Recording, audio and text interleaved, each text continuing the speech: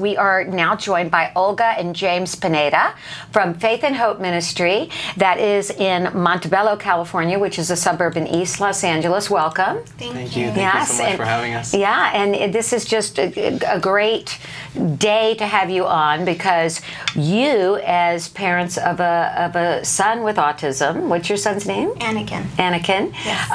Have decided to reach out to give others support and started a ministry at your church called Faith and Hope. Yes. And tell us what that means, Faith and Hope. Why did you decide to call it that?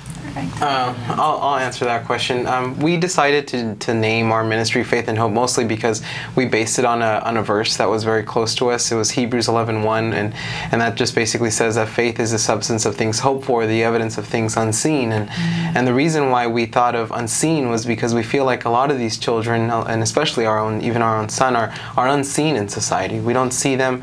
A lot of people don't take the time to get to know them.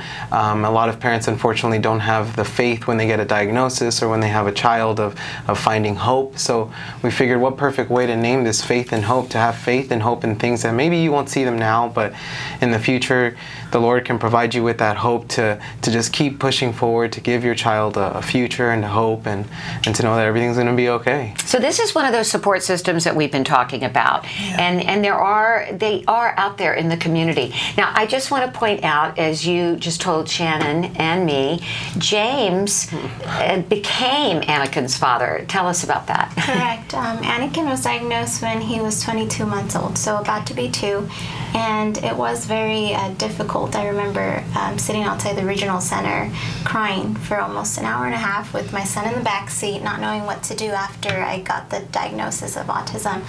And well, sure enough, just as even we were speaking, I was hearing Vince speak that, autism itself causes a lot of distress upon a marriage, and that was the case in our situation.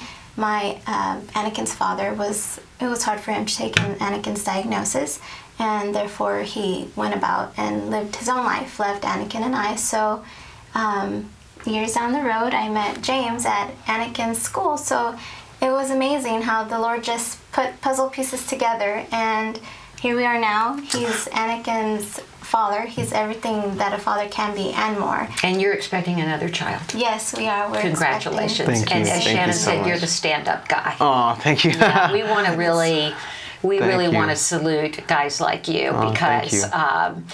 They're out there, and it takes a lot, and we appreciate you so much. Thank you so much. And so our viewers supportive. need to hear this because I think there are first of all, there are many people that are home and they're having strife, and it's important for all of us wives to remember to thank the husbands who stay, because there are husbands who don't stay. And there are wives who don't stay. There are wives who don't stay too, so we need to appreciate when somebody is staying, even though it's difficult, right? But there are many people who have been in the circumstance that you have been in where they've been on their own, and sometimes we hear those stories of, and that's all it will ever be, right? And here's a perfect example of you found somebody really incredible, a stand-up guy who not only, said, yes, I want to be a part of this, but now you're working on something together to change the lives of the people in your community.